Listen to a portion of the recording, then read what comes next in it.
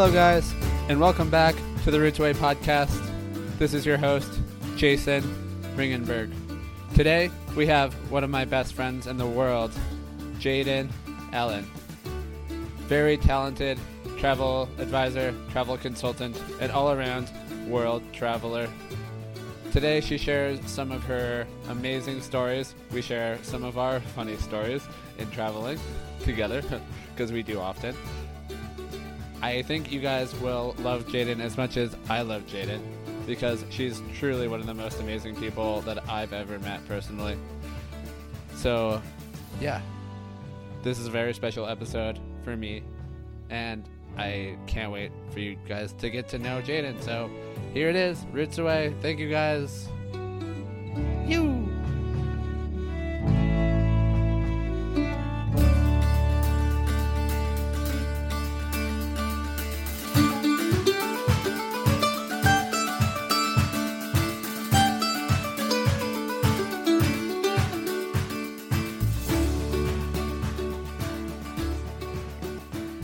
What's up, Jaden? Hey, hey. Could you tell the listeners a little bit about you? Hey, yeah. So, my name is Jaden, and I am originally from New York and currently living in Portugal. I am a travel advisor. Started a travel company about 3 years ago where I make custom-built travel itineraries for clients all around the world. And, yeah. How did you get into being a travel advisor? Well, I originally, this is funny. I was actually working at a ranch in Moab that we both worked at. And I was working at the front desk, and I got this email from this travel agent that was like asking about a client of his that he was booking a hotel room for. And he had said he was a travel advisor and he was booking a room for somebody, and in his email, and I was like, wait, what does he do? And I like clicked his website, and it was this guy that, he had a travel company and he was booking like cool adventure trips for people. And it kind of just like opened this window for me where I was like, wait, what is this job? And people are still doing it, because I thought it was kind of something from, the past. You hear the word travel agent, you think it's like something from a long time ago that people don't need anymore. But it was honestly just seeing this random person that emailed me when we were working at the ranch in Moab that I was like, oh, cool. This looks like a job that I would want to do. And that kind of just started my journey. Yeah, so how did you set it all up? For a while, I just did a travel blog, and I was just researching a lot on the industry. And it is an interesting industry at the moment because there are a lot of things that travel agents did in the past, but because of new technology and different things, the industry has changed a lot. So there really isn't this guidebook per se on how to start unless you kind of go through a host agency. And the things that I wanted to do were pretty different than what a lot of other travel agents were doing. So it was just kind of a lot of trial and error. I started a blog first, and then I just kept researching. And then I did work under a host agency for a little bit and kind of learned the ropes. And then I kind of tailored my own thing. How's it going? Is it successful? Yeah, I had the really bright idea of starting this, ironically, a month before COVID hit, which was pretty awful initially because, yeah, it was just wait, the travel industry just crashed, and I just tried to start a travel company. But so initially it was kind of rocky getting started, but looking back, I'm pretty actually thankful for that time, because it really made me have to hone in and focus and be is this something that I really want to do? And I just stuck it out through COVID, and then I started getting my first couple clients, and then yeah, I just started building like a loyalty, like that was kind of my main focus in my clients. Like I wanted to create the best possible trip for people, and then create like a loyalty with them, and I really did establish that. And so many of my clients are actually just constant repeats every year for their trips. So yeah, it's been awesome this first 3 years, minus the whole COVID stint in the beginning.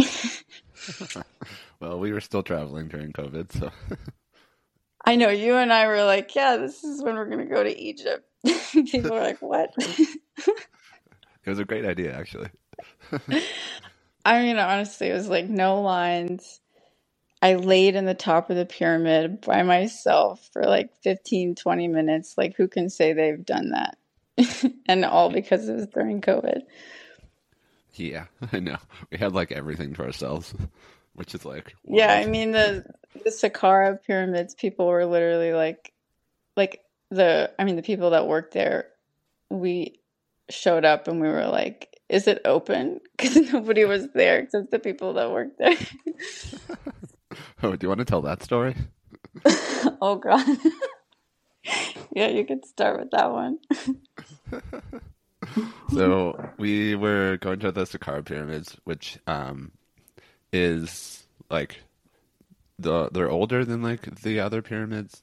I think they're That's the like the oldest oldest. pyramid in the world, yeah. Yeah, the oldest one in the world. And this poor like Uber driver did not speak like any English, and basically they like tricked him into like being um, our tour guide. And then what happened? Yeah, we like didn't know that, I should have known this as a travel agent, but I was just kind of like, we just were showing up at the Saqqara pyramids without a travel guide. And then we get to the front and the guy's like, no, you need a guide. So we just like asked our Uber driver and he's like, yeah. And I don't know, we basically just paid this guy on accident. We didn't really even know what we were doing, but our Uber driver, bless his heart, he was Egyptian, but he had never even been there. So he was like pumped that he was also getting a tour.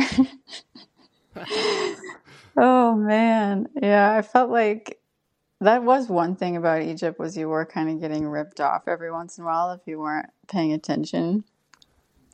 Like Because every we day. also, yeah, because there was that other guy that like we accidentally somehow paid him like $20 and all he did was tell us something that was original versus not original. You remember that? Yeah. Egypt is funny like that. It's like, I just get a tour guide because you're going to be assigned one. Yeah, that's my number one tip for Egypt. Just like do not go anywhere without a guide. Yeah. Because, like, I mean, you're going to end up paying somebody for something. It's Way more, more than yeah. Your your any cash that you have on you will be taken and you don't know how or where it went. yeah, it's like almost like you should just get a tour guide just so that nobody else bothers you, really. Yeah. I mean, that's what you're paying them for, kind of. I mean, at the end of the day, I honestly didn't mind giving all those people, random people, money because their tourism industry was hurting so bad during COVID that at the end of the day, I was like, you know what? You're hustling. It's cool. Yeah. Also, we were like the only tourists, so Yeah. They were like, oh my God, people. like, oh my God, money. Yeah, I remember the Oh. that first day when we first got there and y'all were sleeping and I like went out by myself. An Egyptian guy stopped me on the street and he was like, "Wait, how are you here?" I'm like, "Oh, I don't know. You can just come." He's like, "We haven't seen you guys in months." It's like, Yeah. oh What? yeah. And then he was Oh like, come man. have tea. Like, come have tea with me." I'm like, "Oh, okay." Yeah. Then he like bought me some tea and we chatted for a while. Then he tried to sell me stuff, but yeah, I didn't. That's the other really cool thing about Egypt that I think, well, it's more of a Middle Eastern thing, but I mean, in Egypt, if you see a person, if they see a person walking alone, it's like custom that they invite that person over for tea because they don't want anyone to be lonely. It's so cute. It is cute. Yeah, it was like that. It was like that in Jordan as well. It was just people shoving tea in your face constantly. Yeah. With like super high sugar content. Yeah, you're just constantly buzzing. It's like the tea culture versus coffee culture. It's like you're just Yeah. always buzzing on that sugar from all the tea. Yeah. Well, they don't drink or anything, so tea is all they got. Oh my gosh, it's so true. Yeah, that's their thing. I It's feel like really, we could just have a podcast in itself on Egypt. yeah, we probably could. Yeah. Yeah. I mean, what other stories could we tell about Egypt? I'm trying to think. Oh, I mean, I think the funny part about Egypt too is it really is like the Wild West. Like if you, which is cool and I guess a little scary, but it's like you can kind of pay anyone to see anything if, as far as, artifacts go or something. Like remember that guy we were on that Nubian island, we're like walking up, or we took the camels up to those one ruins, and they were actually doing a dig while we were there, and it was like just kind of paid this guy, and he like opens the tomb up, and there's like literally bones inside. Like, I mean, I feel like Oh, I think, yeah, I it remember was that. like, wait, are we allowed to be in here? Like, Yeah, they it like was just opened. some. Yeah, was it like a police officer kind of guy? I I think. think I think he was like head of the dig, to be honest, or he was somebody. I think he was somebody important, but it was just funny because it's like, I mean, Egypt's like that. It's like if you want to just like kind of go see some crazy old skeleton bone like right up close, still in the ground, you probably can. Yeah, right. Like, just pay them to like be in on the dig. Like, Yeah. can I like help you guys? How about those Sakara beers? Oh God. Oh, we got real drunk on Sakara beers. Like a lot. Yeah, it tastes like, I mean, I don't even know what's in that. It is alcohol, but I mean that's the other tip about Egypt is like do not drink the local stuff because it's scary. Yeah, you can like go blind. Oh Like, man. I mean, yeah, I read that when I was like researching it. Like, oh yeah, do not drink like the local liquor. So I don't think that you were still in Egypt when this happened. I think it's after you left, but I was in Egypt in total, I was there for, I think, almost 4 months. And towards the end there, it was kind of like, I'm not an alcoholic, but you go a couple months and you're like just feeding for like a normal drink, because like all they had is the local stuff that tastes awful. So I was getting a little desperate there, like at one moment. And we found out from this local that he's like, well, there's this trick that we that we do because the normal alcohol brands, they only sell them in the airport. They don't sell them. It's like really hard to get them anywhere else. I mean, you get them in super fancy hotels for like triple the price. But the other trick is you can get them in the airport, like in the duty free. But obviously, you can't go in that section unless you have a flight or you just came from a flight. So this local guy, he like gives me and my husband this tip that he's like, okay, we're just gonna go to the airport. There's a flight landing from where's the flight landing from? I don't know, somewhere in Europe. He's like, there's a flight landing here in like 30 or in like an hour. So he's like, let's just wait outside the airport. He's like, you're gonna find, he's like, you're gonna find someone coming out from from like by the gate, and you're just gonna ask them to go back in and buy you alcohol from the duty free. Oh my And God. I'm like, wait, what? Am I this desperate? But honestly, yeah, at that Honestly, I was that point, desperate. I just want a fucking drink. yeah. So that's what we did. We went with this guy. We waited outside of this airport gate, and I mean, we felt so awkward. We were like, I feel like we're just like hustling. We like asked a few random people to go back in and get us alcohol, and they looked at us like, "What? You want me to do what?" And then finally, there's this guy, and he was like the fourth person I asked, and I was like, "All right, this is the last person we're gonna try to ask, and then I'm done with this." And I still was a little desperate, so I was like, "Hey, buddy, look." I was like, I was like, "Have you been to Egypt before?" He's like, "No, it's my first time." I was like, "Cool, let me tell you that you cannot get alcohol here, like normal alcohol, except in that airport." And I was like, "I will give you $20 to go in there and get me any bottle of normal alcohol." I don't even care what it is. Any bottle. I mean, tequila preferably, but I was like, just get us anything with a normal label. And he's like, I was like, Jack Daniels, like Jose Cuervo, something normal. And he was like, he kind of just like stared at me for a minute. And then he's like, oh man. He's like, yeah, I'll do that for you. And get me one too. So this poor guy, he has to go like back through the gate and tell them that he wants to go back to the duty free store, and they like let him back in. And the funny thing is too, his like tour bus was waiting for him. This guy ended up being from like Uzbekistan or something, and he's like tour bus was waiting for him, and he comes like running out of the airport like with a bottle of alcohol, like yes. Me and my husband were like cheering. We're like yes. The guy like barely makes his tour bus. Oh man. So That is one of the funniest stories I think I've ever heard. anyway, that hustle for the alcohol happened in Egypt. That's so funny. Oh my God.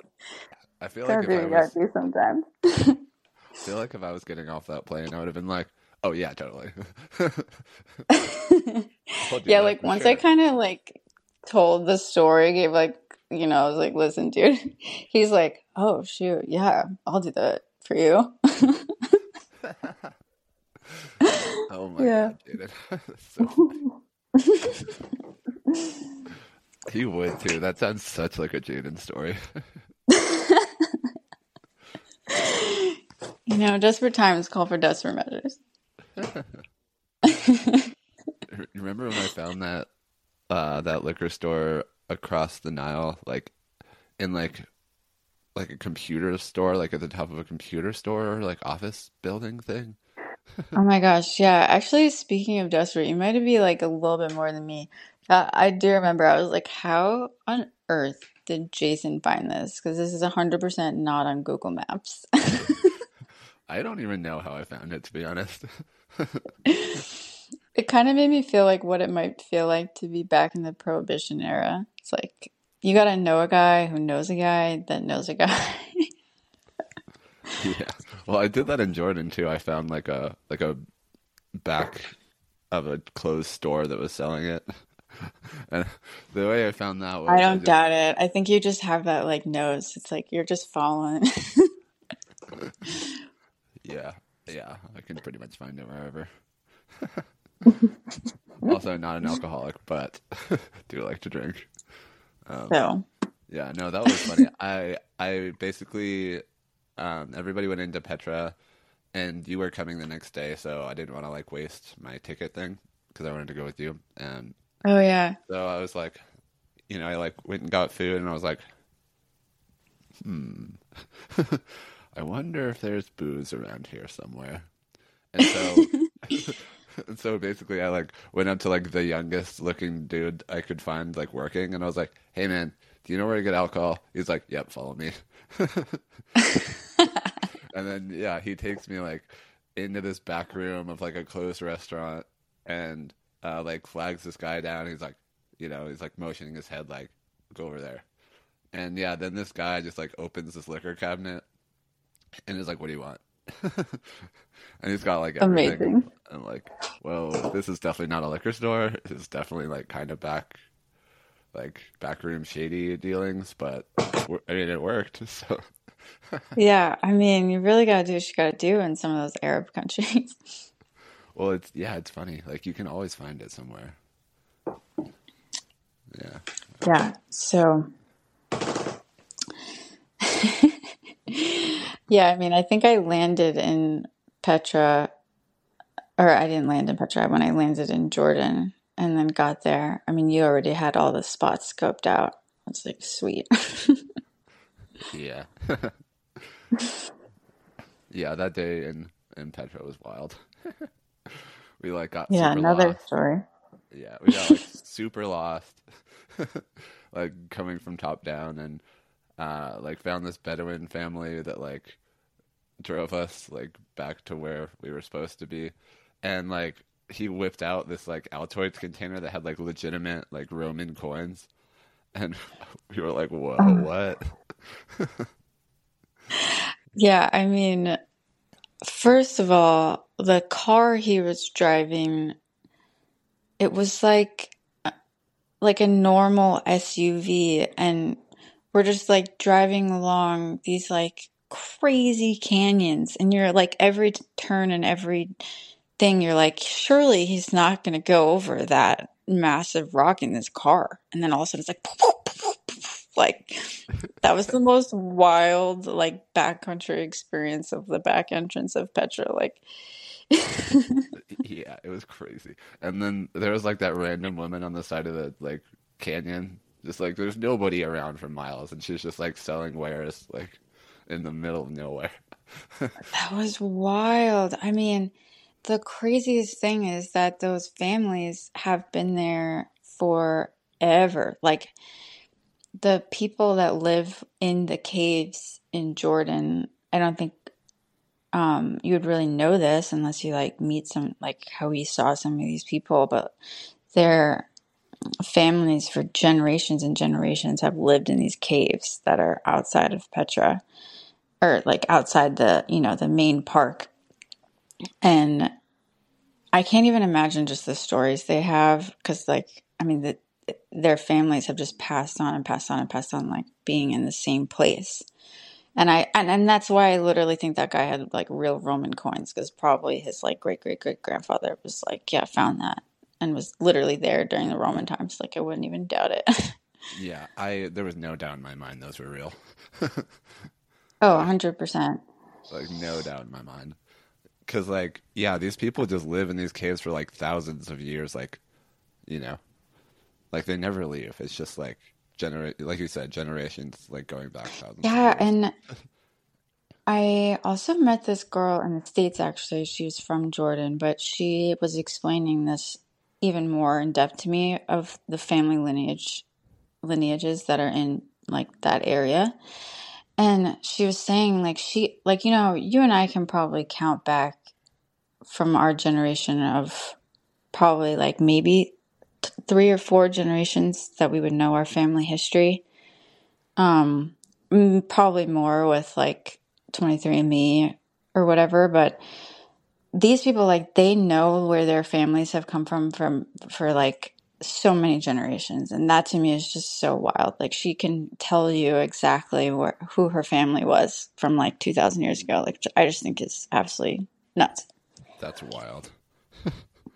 Yeah, and they know their history. Like they grow up like learning their family history, which like wow. Yeah, I only know maybe past like my great great great great grandmother. Other than that, no idea. Yeah. Yeah, good luck. Yeah, I I know get like like to the boat and then yeah. I mean, yeah, we've done like the um genealogy thing. Like my mom got really into it for a while. Yeah, mostly Polish Jew is what I am. oh, interesting. Yeah, like we had um, direct family that like died in the Holocaust and whatnot. So I'm a Wow. Jew. I'm a Jew, Jew boy. You're a Jew boy. Yeah, yeah. So and then after that guy dropped us off, I think we gave him some money or something, and um, then we like started walking, and then this guy appears on a horse, and I think we had seen him earlier or something, and then he's like, "Jaden, you want to ride the horse?" We're like, "Yeah." Kelly, how do you do? It was just one of those things where like the back entrance is how many miles? Like the normal route. Do you remember? I think it was like, I mean, the way we went was probably like 4 miles to like the staircase, because we did all that like backcountry hiking as well. It was probably like four Yeah, but miles. yeah, I mean, we just did some zigzaggy routes. We got so lost, but it was just cool because it just felt like these little gifts along the way were like the random guy with his car that was like, surely he's not going to be driving over these rocks. And sure enough, he's like, yeah, I'll take you to the staircase. And then like even further along, and then a guy comes with his horse. It was like, oh, cool. Yeah, like, I'll take you on my horse. I'm like, what? Like all these random little gifts of rides along the way. It was pretty sweet. And then we had that like emotional walk down because we both felt like super powerful energy like going through it. And we are like, whoa, Oh my gosh, yeah. In all my travels, I can't really say. I mean, Egypt also obviously has that really old feeling where you feel a little bit emotional, but something about Jordan had that, like Petra had that, like otherworldly, just like if you're tapped in spiritually at all, it's like you can't really ignore it. Like it just felt so strong, and I was like, "Whoa!" And I just kept like crying walking down the stairs. And you were like, "Are you okay?" But it was like you were feeling similar things to me at the same time, which was cool. yeah, Um, no, it just felt like the history of that place is like so much older than like anywhere I've ever been, and like there must have been so much stuff like happening in that like area that like yeah, you just really felt it. oh yeah, and for some reason, just the like journey down into the canyon itself, like I just kept. It's almost like I started feeling it more and more the deeper I got into the canyon. I was just like, "Whoa!" But I mean, when you look at some of those, like the way the things are etched into the rock, you're like, what is this? Like, I don't know. It's kind of bizarre. It just feels very otherworldly. Yeah, and like how hard must have that been to like carve all that stuff like into the canyons, and yeah, it's crazy. It's so wild. So wild. Yeah, we timed up our camel ride pretty cool at the end there. We didn't even really try to do that, which was sweet. Yeah, 13-year-old kid like with camels just like comes up to us like, "Hey, you want to ride a camel?" I'm like, yeah, that sounds fun. Yeah, it just like perfectly ended at the what is it called? The treasury. Yes, I think it's called the treasury. Yeah. Yeah. But I mean, you know what, honestly, this is the cool thing about you and I when we travel is because we kind of go with the flow really well. And sometimes it leaves room for these really cool things to happen. But it's just cool because I think that if you just came into Petra from the other way, you totally miss a whole nother experience of that's a bit more touristy. Like the other way is way more touristy. That's what I'm getting at. Yeah, yeah. Um, and I mean, I think most visitors just like go to the treasury and they're like, all right, and then maybe they like putz around a little farther, but yeah, they Yeah. don't. I don't think they go like the full experience. Yeah. The other bizarre thing was that they were like trying to charge for you to stay on a little like blip or what do you call it? Like a little shelf of the rock to take a picture. But then there's like this giant sign that says like people can't charge you for it. And then it makes you really confused because you're like, this guy is coming up to me like I'm getting in trouble if I don't pay him. But this giant sign says that people can't charge. Yeah, that was It's so so- confusing. That was very confusing. Yeah, like we were like, where is like we couldn't even find like the staircase thing to get up to it. No, I feel like that's definitely one of those things that became way too popular from Instagram. Like people were taking photos up there, that iconic photo, and then just became something that someone's like, yeah, I'm going to capitalize off this little ledge to take your Instagram photo. Yeah. Well, there's always tricksters in those like third world country kind of things. Always people trying to make a buck off the tourists. It's not as Yeah, regulated as like the States or something. totally. Yeah. Yeah, Jordan was fun. And then I got stuck in Israel, which was kind of weird, but yeah, Yeah, and and you had to try navigate travel. you had to like navigate that airport without your phone too. That was probably hard. Oh my gosh. Yeah, we did Wadi, what's it called? Wadi Mujib, I think. Wadi Mujib. Um, and I will admit I was one of those like over cocky people from like we've canyoneered a bunch in Zion and stuff, right? So I'm like, oh, this thing's gonna be like I can do this whole thing like one-handed. Which we did, sort of. We did sort of, but that's why I brought my phone on this canyoneering experience because I was like, oh, it's nothing. I'm gonna do this with like one hand. Anyway, dropped my phone down a waterfall. But found it. Found it. Like a raging waterfall too. Yeah, there's a like a whole lineup of people behind us after, and like I dropped my phone in the waterfall and it's like so loud and I panic, right? Because I dropped my phone down the waterfall and then my immediate response was to just like dive under. And Which you then did. I dive under and it's just like straight rushing water. So of course I can't see like anything down there. And then I like proceed to open my eyes, lose my contacts that were in my eyes. Oh my gosh, what a mess. And then I like pop up and I'm like, oh my God, I just lost my phone and I can't see. This is going well. And then the guy behind me like screams, he's like, use your feet. So then I'm like, I found my phone with my feet at the bottom of this waterfall. And it still worked, which was amazing, but not for long. It didn't work for very long. Yeah, we still took pictures and stuff on it, I think. Yeah, Oh I my still God. took pictures. And there's like those fish that you're just biting your feet the whole time. Like, oh.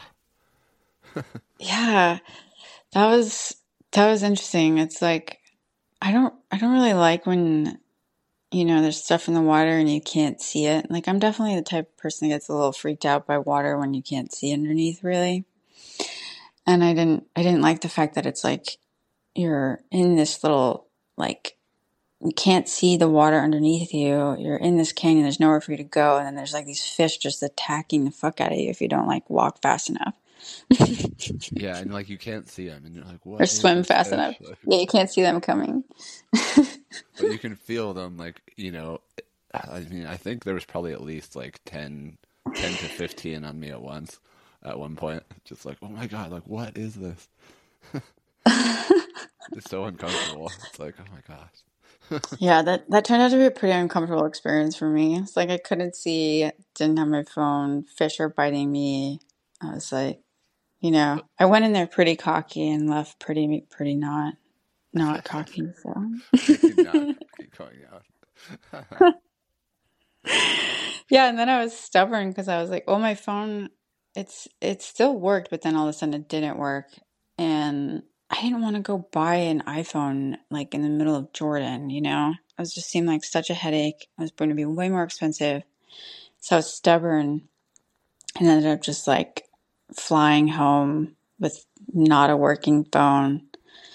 I mean, my last like 2, 3 days in Petra, I didn't have a phone. My husband was like, "This is not okay. You're like in the Middle East without a phone." I was Yeah, chilling though, honestly. I mean, it was like really refreshing to not have a phone and be traveling. It you're was funny always though, chilling because there. like Yeah, it was funny though because at one point I'm having to like ask people the time because you use your phone to look at the time and I don't like wear a watch, so I'm like having to go up to people like, "Do you know the time?" Or "Do you know where this is?" And they're just like staring at me like, "Who asks the time anymore?" Yeah, like, don't you have a resource for that? Yeah. It was so funny. And my husband picked me up from the airport and he was just like beside himself because he hadn't talked to me in like 4 days. And like I didn't have a phone in the Middle East. He didn't know if I was making it home. He just like met me at the airport when he knew my flight was landing. He's just like a wreck. And I like show up and I was like, oh yeah, I'm chilling. Went to Belgium, had some Belgian waffles, met a few people that were really nice. Like, I'm good. Classic. Classic. Yeah, Yeah, I I know. mean, I mean, I was texting John too. I was like, I think she's on her flight.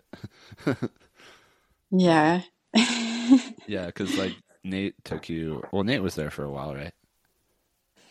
Yeah, I mean, I probably wouldn't have I would have been way more stressed without having Nate there to help me for a little bit.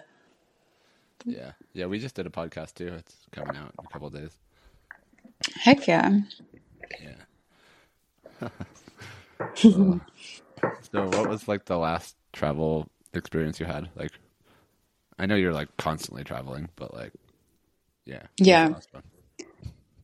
Well, currently, this is pretty fun. I am in Normandy, France, and we rented this house for a couple weeks that I didn't know this, but turns out this house is really old. It's built in 1301. And pretty wild because there's just like not things this old in America. You're just not used to randomly going somewhere and staying in a house that was built in 1301. It just doesn't happen. So like if it was there in America, it would definitely be some kind of like museum, right? I feel like I'm actually staying in a museum right now. But these people that live here, it's just like no big deal. But I mean, the stonework and everything in this house is actually original. It's pretty spooky, I'm not gonna lie.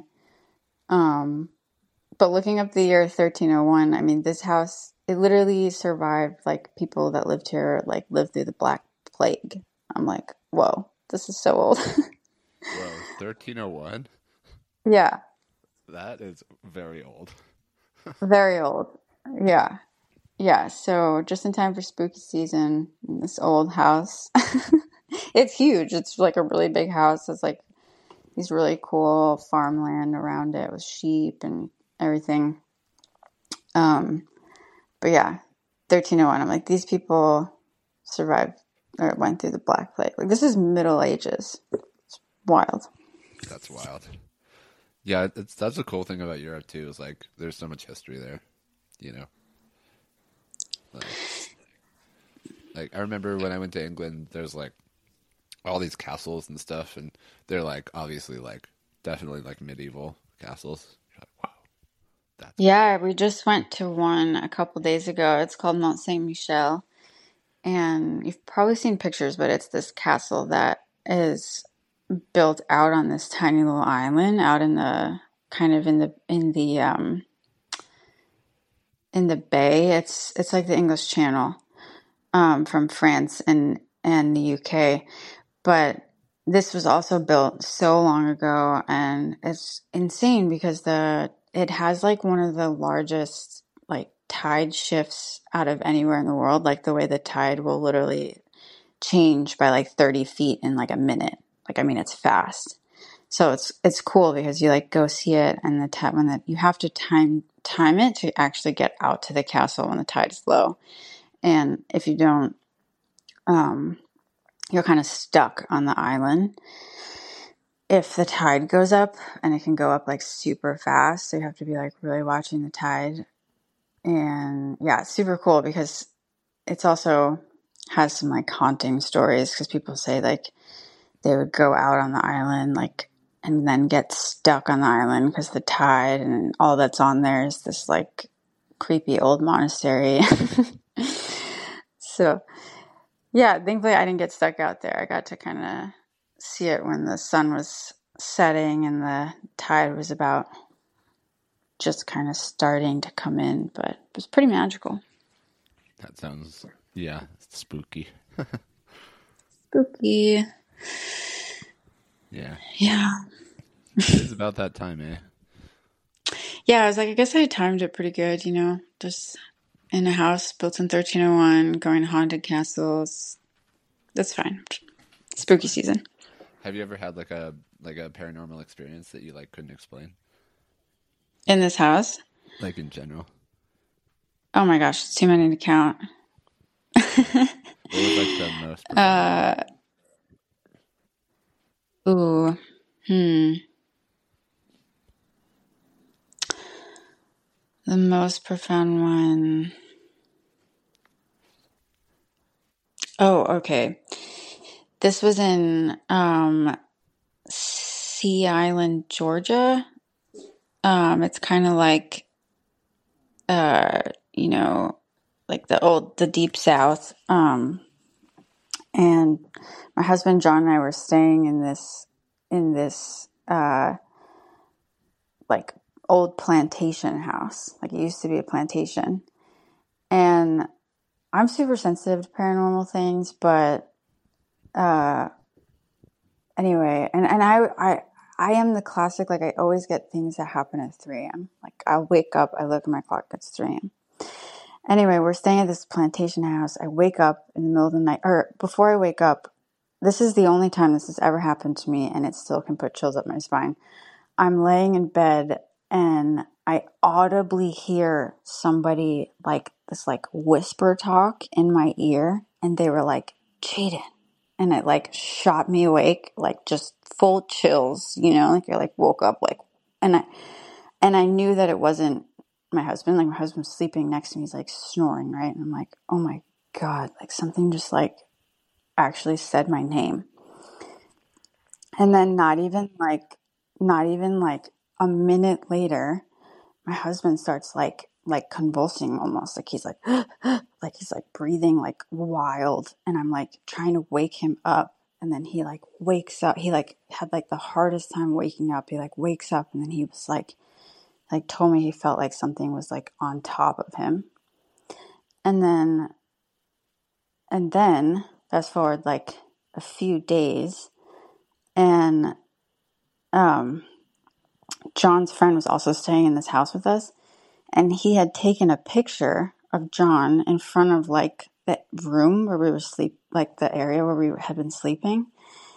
And then like a few days later, he like notices in the picture, he's like, holy shit, he like sends this picture to John, and there's like something in the background of this picture. It's like clearly like a spirit or something. You could see it in the photo. And we're just like, whoa. I don't know. It's just pretty wild. But I think it was maybe some plantation stuff, or I have no idea. But it was pretty spooky and I was ready to get out of there. That's very creepy. Yeah. Anyway, I have Yeah. lots of paranormal stories, but that one was pretty wild because I wasn't the only one experiencing it.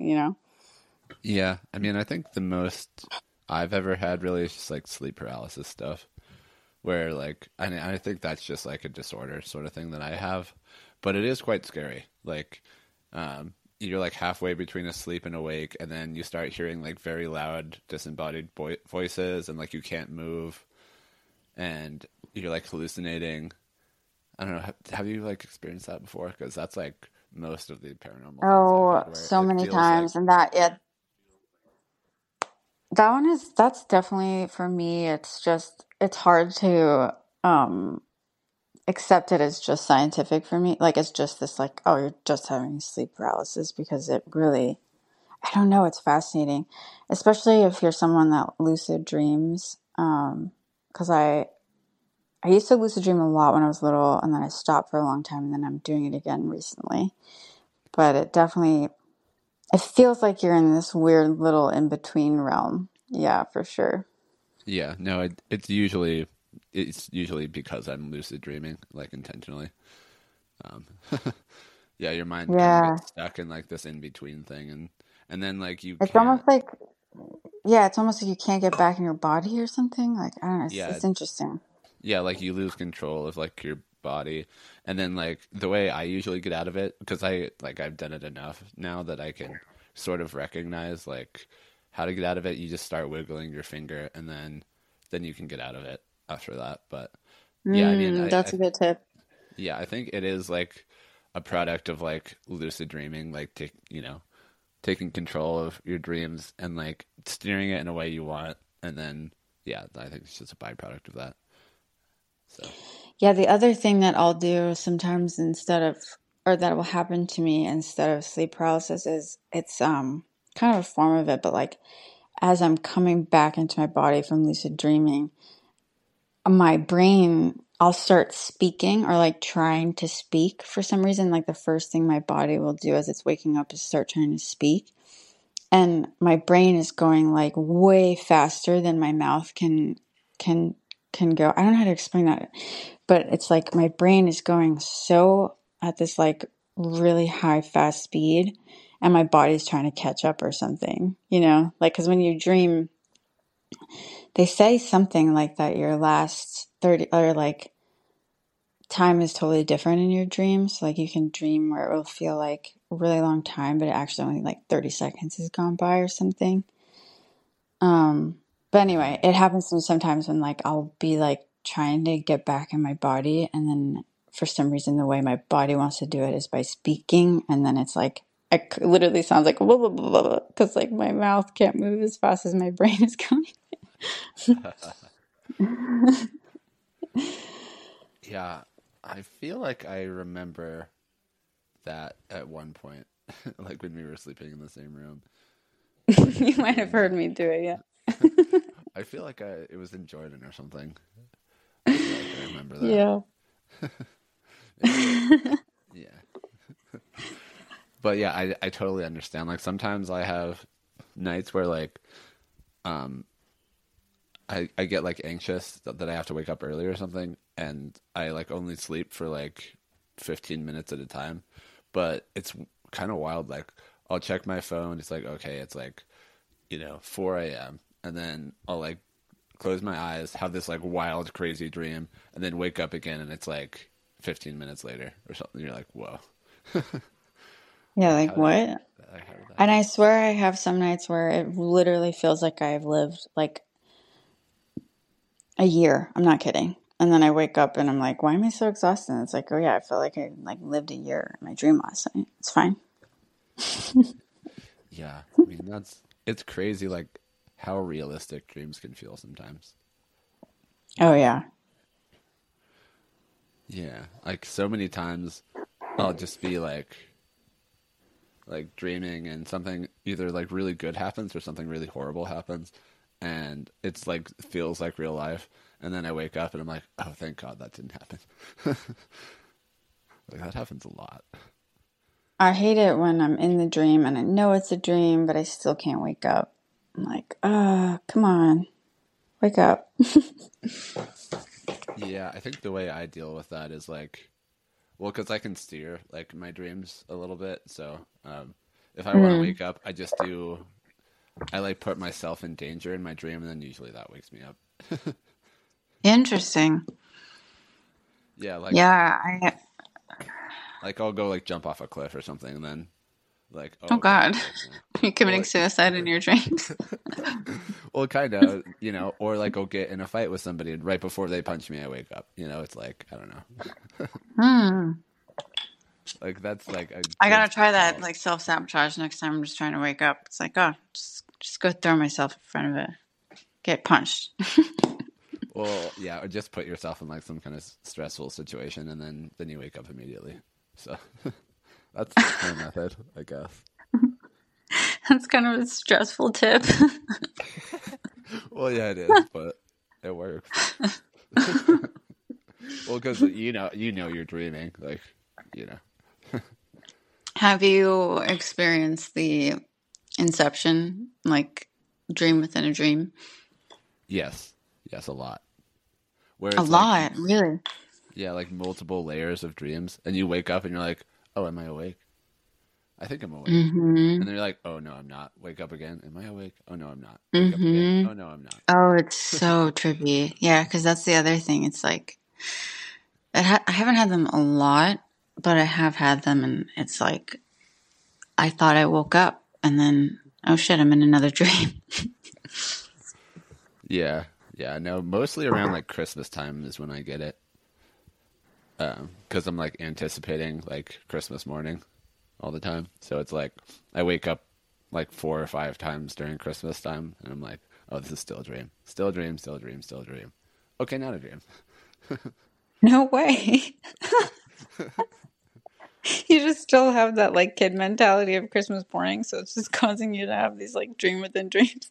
Yeah, mostly I get it around Christmas, or That's like, amazing. or like some sort of like event that I've been anticipating like all year or something. Like, if I'm like really excited about like a trip or something, then I'll be like at the airport dreaming, and then I'll wake up and I'm like still getting ready, and now I'm at the airport again, and like some event happens, and then again, like, yeah, it just like stacks on itself sometimes. Interesting. Yeah, Well, honestly, I actually like looking back at Petra, like when we were in Jordan, it feels like a dream a bit. I think because we were in such a like, spiritual place, it feels kind of like a dream-ish. And then it makes you really think about what are dreams.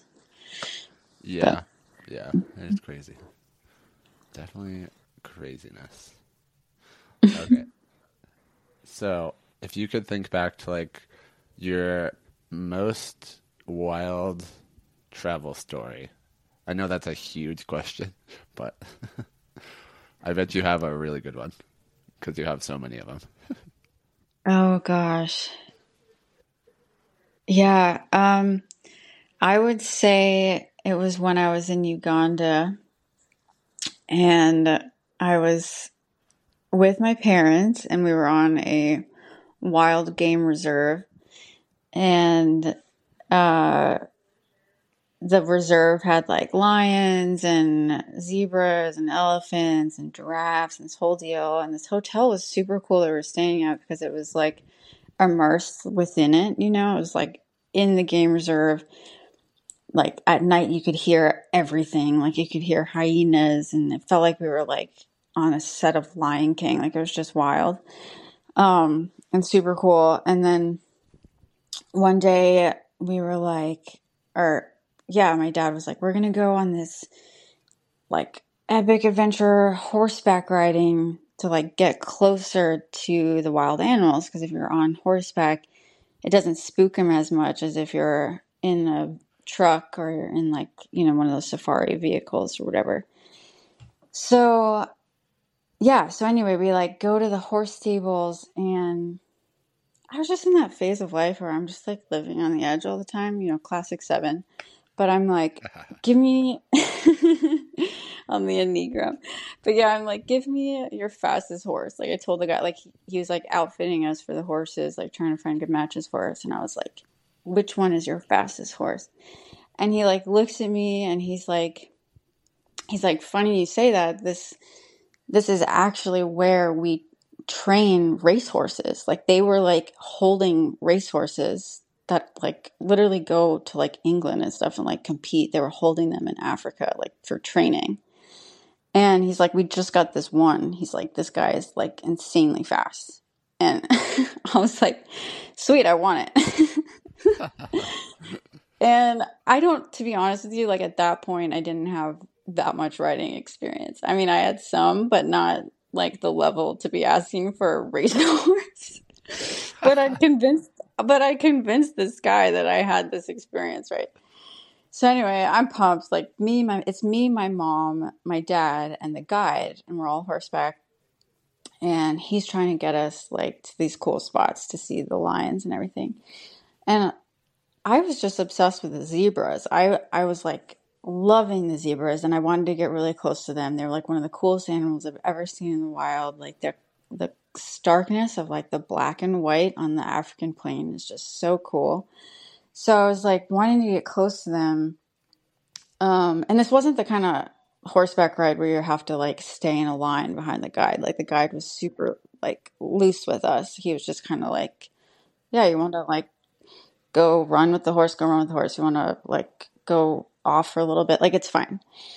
So anyway, I'm like off with the zebras, like really far away from the guide and my parents because I'm like pumped about these zebras. So I'm like, ne- so I'm like next to the zebras, and then all of the sudden, the zebra makes this like noise, and I'm like, what? And then, I mean, it all happened so fast, but the zebra, this like one zebra, all of a sudden like made this noise, and the entire pack of zebras just takes off. Like, I mean, takes off, and my horse takes off with them. And then I, like, for a brief second that I was able to turn around, I realized there was a lion chasing us Oh or my chasing God. the zebras. And I'm like, oh shit. So I'm like, my horse is like running with the pack of zebras because it got spooked from like the noise that that zebra made or something. I don't know. So it just like takes off with the zebras. And the zebras are running like full speed, and my horse, just want to like back up and remind you that I am on a racehorse. So this thing starts going so fast that like I couldn't even see out of my eyeballs, like the wind. And I'm like holding on for dear life, and I was like, I don't know what's more scary, how fast this horse is going or the fact that there's a lion behind me. Oh my God. Like, I was like, I just remember like, you know, those moments where the adrenaline is just kicking in. And I will say there was one moment that was just so cool because I actually really did bond with this horse where like I barely moved and it was moving to my like command, you know, like it would barely move like that tiny inch like to the right of the tree and the left of the zebra. And like, I mean, this thing was like, we were kind of like one and going at this like full speed. So it was really cool at one moment until I remembered that there was a lion behind me. But yeah, I mean, so what ended up happening is I just held on as long as I could. And then at one point, I mean, my full body was just on one side and I was like holding on to the saddle, like full on, like on the side because I had just gotten knocked off. I mean, this horse was cooking. And then, yeah, so I ended up just getting knocked off the horse, and it was pretty scary, and it was wild because my dad and my mom are witnessing this in the open plain from really far away. And my dad telling the story later, he's like, "Oh my God, this is how my daughter dies. Like, she's gonna get eaten by this lion." In Uganda. Oh my God. And then he saw me fall off, and then he thought I was like, you know, so badly hurt. Thank God. I mean, I couldn't walk for a couple of days after that, but thank God, like, I mean, I was totally fine. I ended up you know, kind of just doing this like tuck and roll when I fell off the horse, but it was wild. It was definitely really wild. My parents were so mad at me, and the guide, I mean, like, they came up, my parents were like, I was like, what can you be mad at me for? I mean, the horse just took off, you know? But anyway, Wow. I would have to say that's my wild story. And thankfully, I mean, the lion wasn't interested in me at all when I fell off. He just kept going after the zebras. So, Well, that's lucky. yeah, yeah. Oh man. Anyway. That is probably like the craziest story I've ever heard. Yeah, that guide was like, you asked me for a racehorse and the whole thing. But he felt so bad for giving me that horse because he wasn't like really meant, you know, I mean, he was pretty green. He wasn't really trained very well yet. So, but it's all good. How many countries have you been to? You know, I'm not one of those people that like keeps track. I kind of more keep track of continents, I guess. But travel, like most recent, like these last 2 years, most of my travel has been all through Europe. But it's been fun because I realized there's all these like random tiny countries that we'll just like randomly drive through. Because I've been doing a lot of road tripping here in Europe, and it made me realize that I should probably start counting how many countries I've been. But I don't know. It's a good amount though. Yeah, I count them 16, but Nice. yeah, I want to get to like 100 at least. But Heck yeah.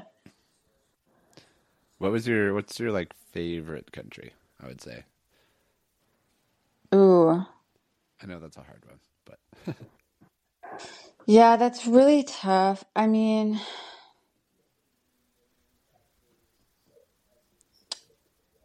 I really like India because of just this drastic, you know, way that it plays on all your senses. I think that I haven't really been to a country yet that does that on like every level.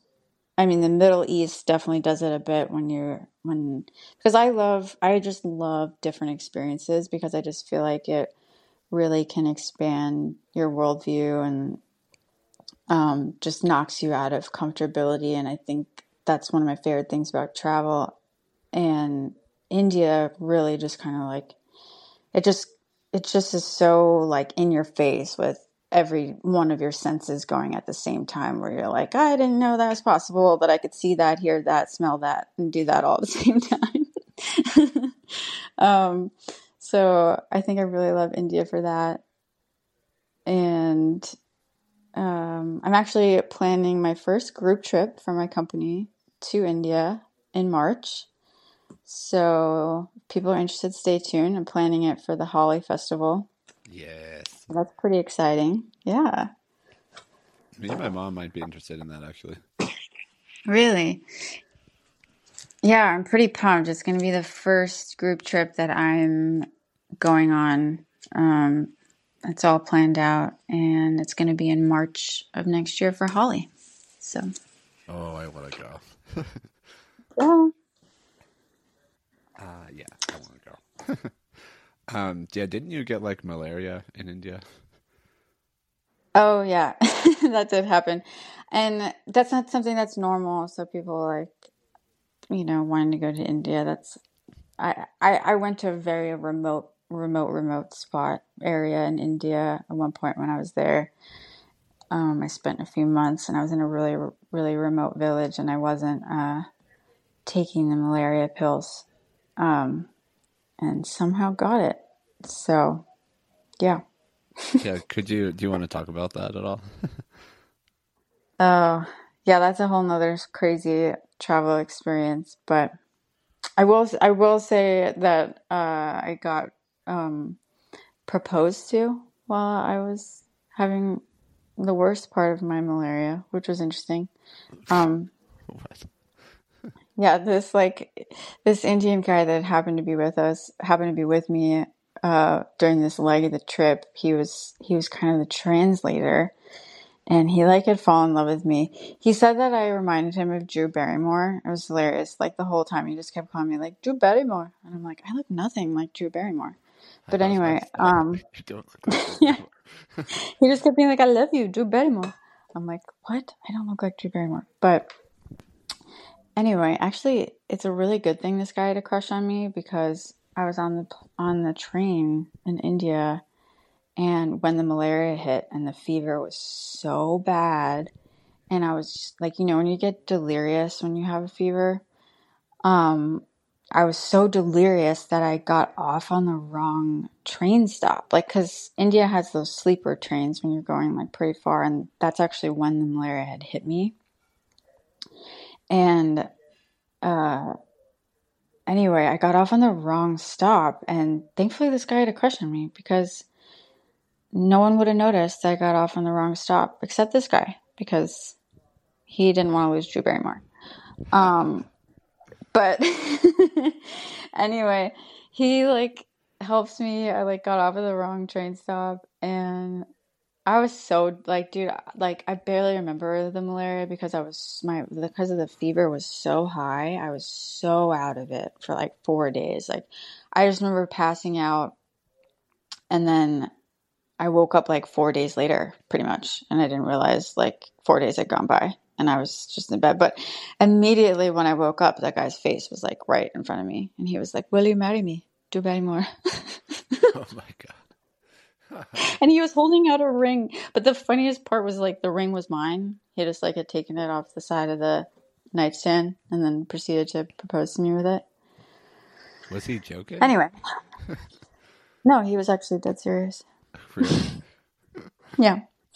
I could see you like doing that jokingly. But No, he was serious. At least I think he was serious. I don't know. Anyway, that's my malaria story. Oh, you have so many crazy stories. I love it. I know. We're gonna need some more podcast time for all the stories. I know, right? Yeah. We're at an hour. So that's like normally the longest I want it to go, but if you want to keep talking, we can. But if you've got to do other things, understand. Oh, it's all good. Yeah, seems like the right amount of time. Yeah. Yeah, I can't give away all my stories, you know? People think I'm crazy. Let's save them for more episodes, I guess. I know, that was awesome. I love you so much, Jay. Oh, I love you. Yeah, I love like just the life adventures that we've had together, and you're a huge part of my success with my company is some of the adventures we've had, and it's awesome. Yeah. I know you're like my favorite international travel partner for sure. I'm like, yes. Yeah. I know. I know we're going to do a lot more. So, yeah. Anyway, do you want to like plug your business and? Yeah. You can find me at jadenallentravel.com. I love to plan unique custom itineraries. So if you want to have any crazy experiences like I've had, or if you don't want to have those crazy experiences, I can make pretty much anything happen for you. So, yeah. Yeah, Jaden is probably the most well-traveled person I know. And she knows how to do everything. So. Yeah. And people are welcome to come join in India. So I'll have that up on my website here soon. Awesome. Sweet. Thanks, Jay. Love you. Thanks, Jason. Love you. Bye. Bye.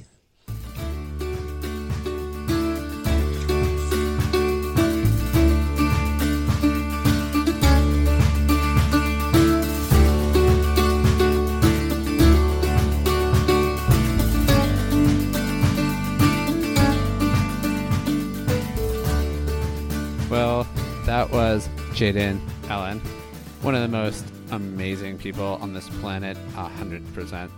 So glad you guys got to experience our conversations together and our funny stories and our just ridiculousness in general. Thank you guys so much for listening to the Roots Way podcast. It means a lot to me.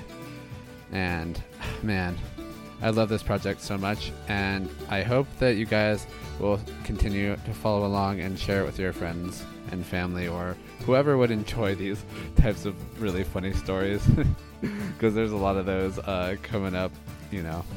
Thank you for sharing in my life and my loves and my travels and all my friends and what makes life so beautiful. Thank you guys. Roots Away. I'm Jason Ringenberg. Keep dreaming. Love yourself. You!